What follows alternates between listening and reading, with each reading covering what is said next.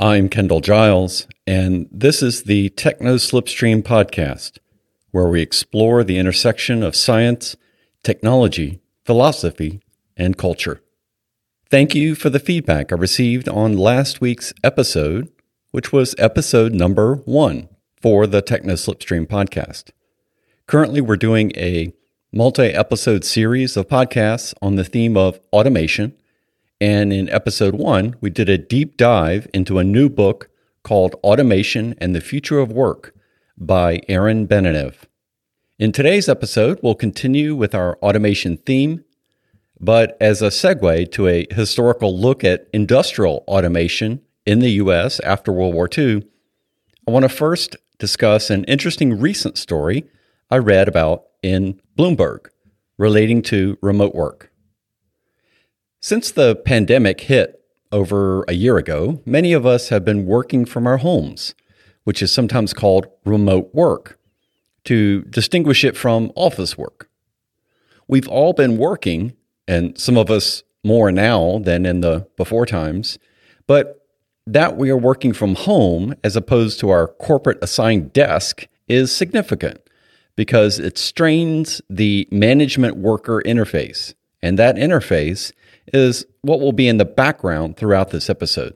Of course, not everyone had the option of working from home, but especially for many knowledge work types of jobs like software development, help desk and customer service, sales, teaching, writing and editing, graphics design, accounting, and even some management positions, remote work not only was possible, but offered many advantages, such as not having to commute to the office each day, wasting time just sitting in traffic. Many of us were even more productive in our jobs.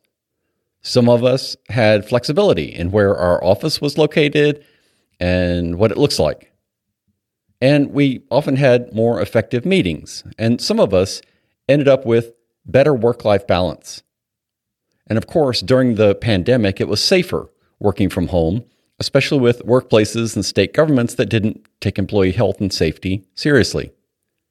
Now, there are some challenges with remote work, of course. Childcare services in the U.S. are poor. So while your children and pets certainly probably benefited from you working at home, taking care of your children and working at the same time was difficult. Also, if you had multiple people working or taking classes in the same house, configuring sufficient workspaces was likely tricky. And again, some people did not have the opportunity or option of working from home. But while having to work from home was initially a shock, after a year of doing it, many of us found that, on the whole, working from home offered more positives than negatives. And so now that the pandemic, at least in the US, seems to be slowly easing up as more people get their vaccines, employers are starting to want their employees back in the office. Not all employers. Some companies are realizing that for them too, there are remote work benefits, such as saving on office space, higher employee morale and productivity, and larger employee recruitment pools. But some employers just want us all to go back to the way things were, with employees commuting to work each day, sitting in a chair in an office, and then returning back home. And that employer vision of us all returning back to normal is conflicting with the employees who now realize there's actually a different and better way to work. I think this conflict is perfectly illustrated by a recent Bloomberg article titled, "Employees Are Quitting Instead of Giving Up Working from Home." In the article, a research compliance specialist named Portia Twitt in Marietta, Georgia, who had been working from home during the pandemic, recently started getting more and more requests from her employer to come back to the office. So finally, when the employer asked Portia to attend a very important in-person meeting, she searched for and arranged for daycare for her children, drove to the daycare facility to drop them off, commuted to her workplace, all in order to attend this very important meeting. In the end, the very important in-person meeting lasted a total of 6 minutes. And with that, Portia quickly found another job with another company who was willing to honor her remote work request. According to the article, Porsche is not alone in quitting jobs with this sort of management thinking that was not able to adapt to this new reality. But that's the real issue here, right? New reality, according to whom? Porsche said that with some managers, quote, they feel like we're not working if they can't see us. It's a boomer power play. Well, until the pandemic, the main arbiter of what was reasonable was the employer. However, now that employees have seen that there are other options, other ways to work, it seems that there is some conflict today over just who determines what are reasonable workplace demands. So as we touched on in the last podcast episode, the introduction of technologies can alter how we do our work.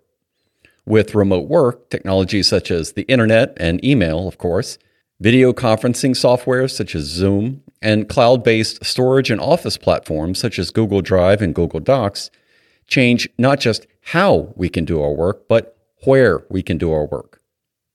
We've had those technologies available now for some time, and some people have noted and taken advantage of the flexibilities and how and where work was done. But the pandemic really accelerated the adoption of these technologies and practices, pushing remote work into the mainstream. So in this example we just discussed with Porsche Twit, there is the question, why wouldn't the manager let the employee attend the meeting via Zoom instead of having to deal with all the hassles and wasted time and money just to attend a 6-minute meeting in person? That question illustrates how technology is often at the center of manager-worker conflicts, because the purpose of technology can be viewed differently by management and by workers. So to get a better understanding of the various forces and factors in play regarding these sorts of technology management worker dynamics, I wanted to focus today's episode on diving into what can be considered a classic exploration of technology manager-worker dynamics, the book Forces of Production, A Social History of Industrial Automation by author David Noble. So let's dive in. David Noble was born in 1945 and died in 2010, and was a historian who tended to write about technology and innovation with a critical eye, especially using social and political interpretations. Originally published in 1984, David Noble's book, Forces of Production, had a polarized reception and went out of print, though over time, interest in the book was built up, and it was republished in 2011 and 2017. I read the 2017 edition.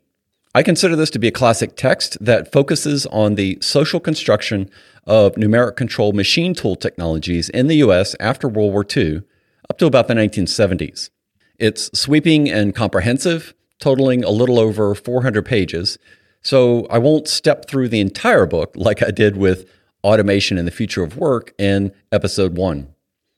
Instead, I'll try to provide a brief summary of the book, then focus on the management worker dynamics the book informs that I think are relevant in today's remote work world. So I think in American society, there's a distinct veneration and objectification of technology. Maybe in a future episode, we can explore this relationship more, but if you look especially at Silicon Valley, there is a distinct narrative that our human potential is unlocked only with technology. One of the overarching themes in the book, however, is that social relations influence technological designs and choices. The context for where the book starts is the success, exuberance, and possible conceit of the U.S. at the end of World War II. A feeling of the potential for progress was in the air, and technology was to be the literal machinery that would take us into the future. In particular, automatically controlled machine tools were seen as a way to modernize the manufacturing industry itself. After World War II, the U.S. was a winner of world wars, and making machine tools that could automatically create machine parts instead of relying on a human machinist would be a way to transform the U.S. into a manufacturing world leader. Note that the focus on the promise of new technologies, such as automatically controlled machine tools, distracts from the more hidden agenda in industry. As noted in the book, then General Electric President Charles Wilson said in 1946 that the U.S. has two enemies, quote, Russia abroad and labor at home. So the American worker was seen as an enemy to be defeated by management. In the case of automatic machine tools, the point was to remove the power and control wielded by the machinists and other shop floor workers. To make machine parts, management depended on the machinists and other shop floor workers, because only the machinists had the experience, knowledge, and skills to design the parts and work the equipment. Also, humans made errors, called in sick, and perhaps most irritating to management, could pace the work, meaning purposely work slowly or sabotage the equipment to limit productivity in protest of management. However, after World War II, the U.S. military especially wanted to invest in technologies that required extreme parts precision, such as for making fighter planes.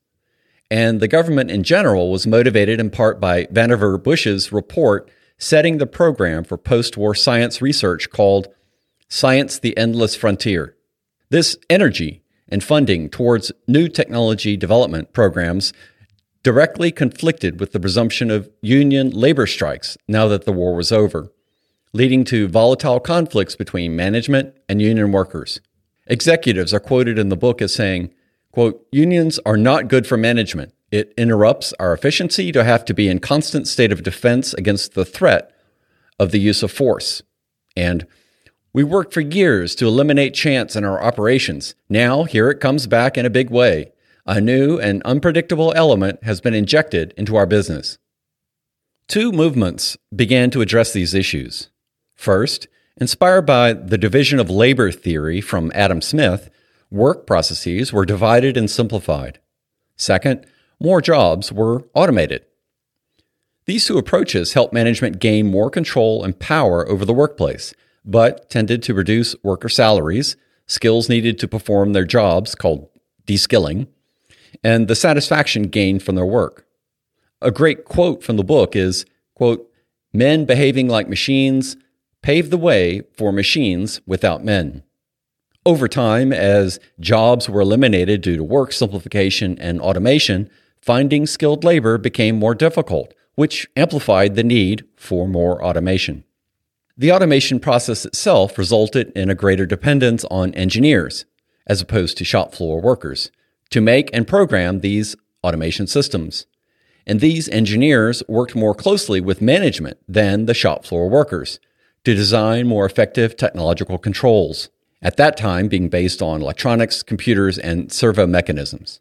In the machine tool industry, the effort to implement automatic industrial controls was motivated by management's desire to build into the tools themselves machines such as lathes, milling machines, drills, and planers, the skills of the machinist. The engineers most often did not interact with the machinist, nor did they have the experience using the machine tools. Ideally, in the new systems, the machinist simply did not matter. To the engineers, automating the equipment was simply a logic puzzle to be solved with equations and programming. During that time period, there were multiple programmable machine tool automation technologies developed across a number of different companies and universities. But the one that caught on was called numerical control, or N/C.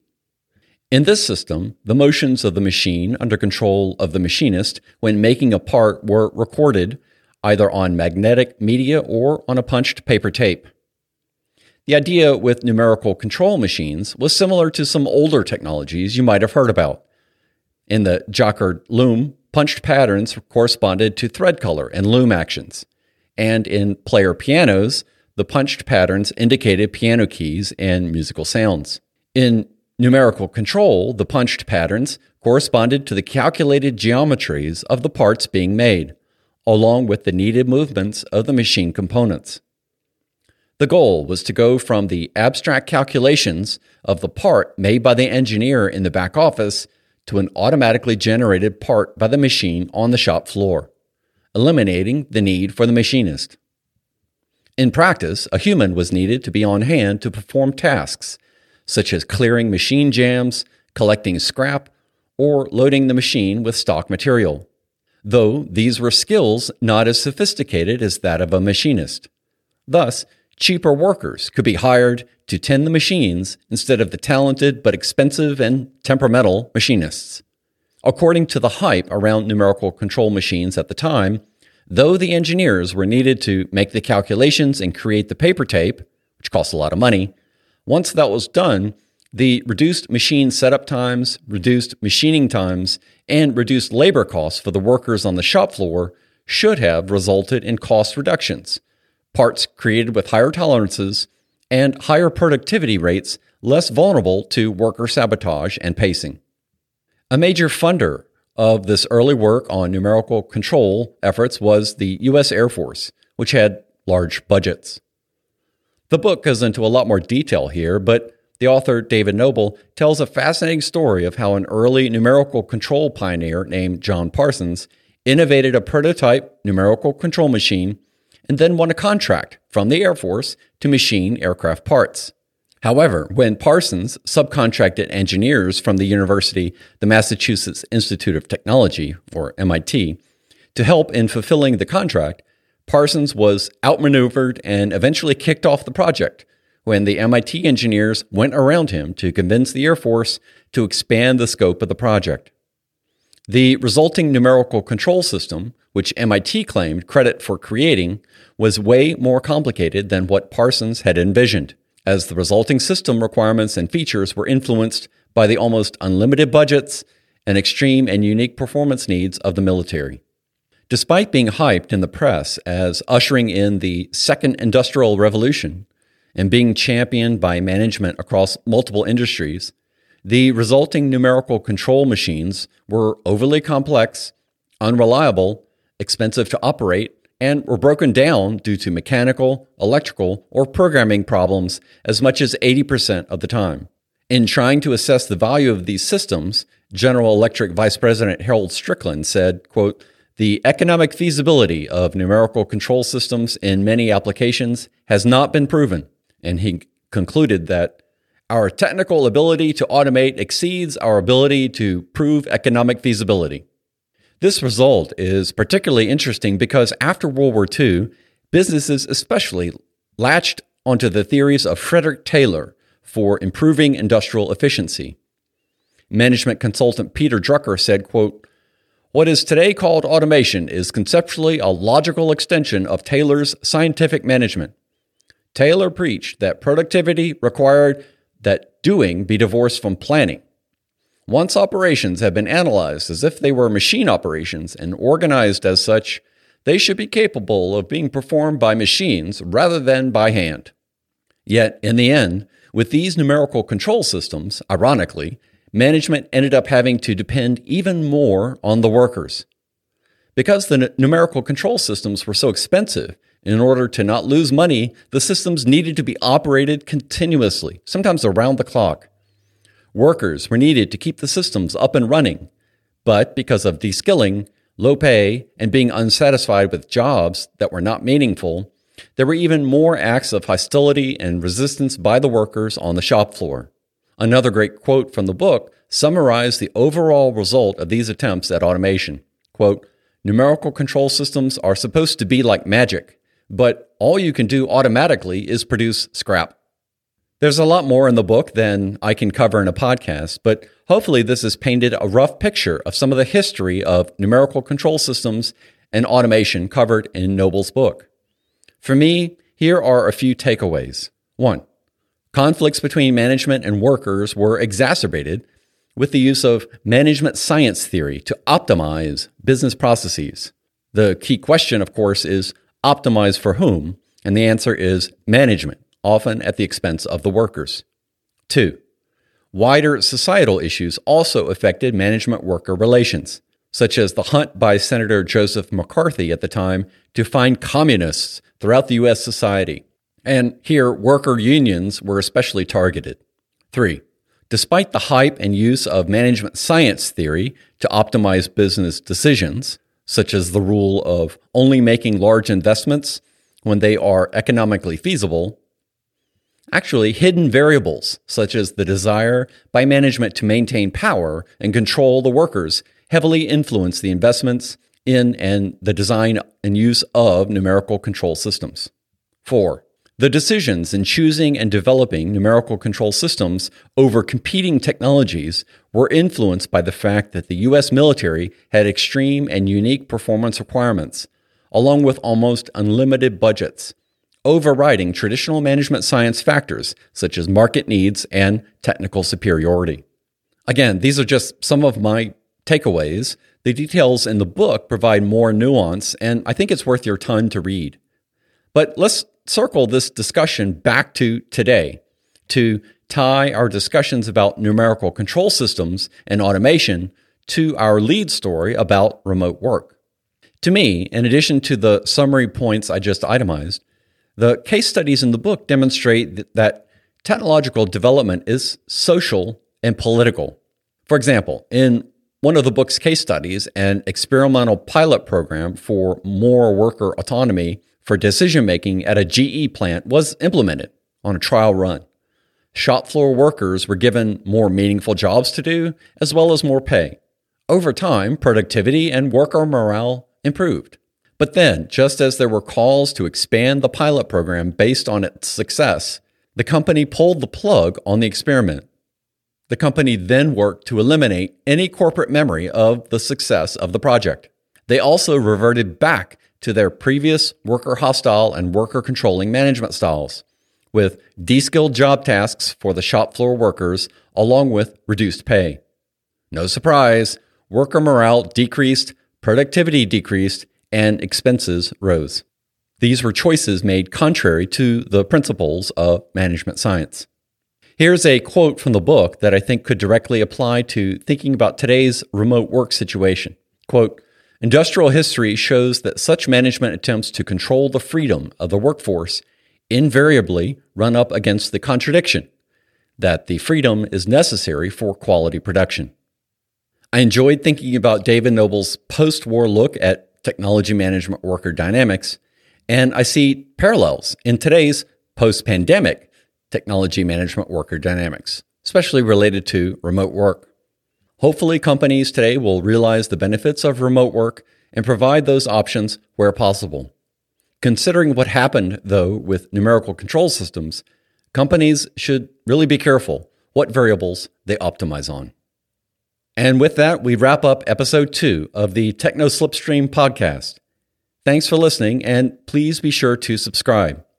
If you want more information or want to send suggestions or interesting topics that I should cover in future episodes, head over to technoslipstream.com, where you can sign up for the Techno Slipstream email newsletter. Right now, that is the main method I use for communication and feedback. And if you'd like to support the Techno Slipstream podcast, you can head over to our Patreon page to sign up. This is a new podcast, and your support is very important.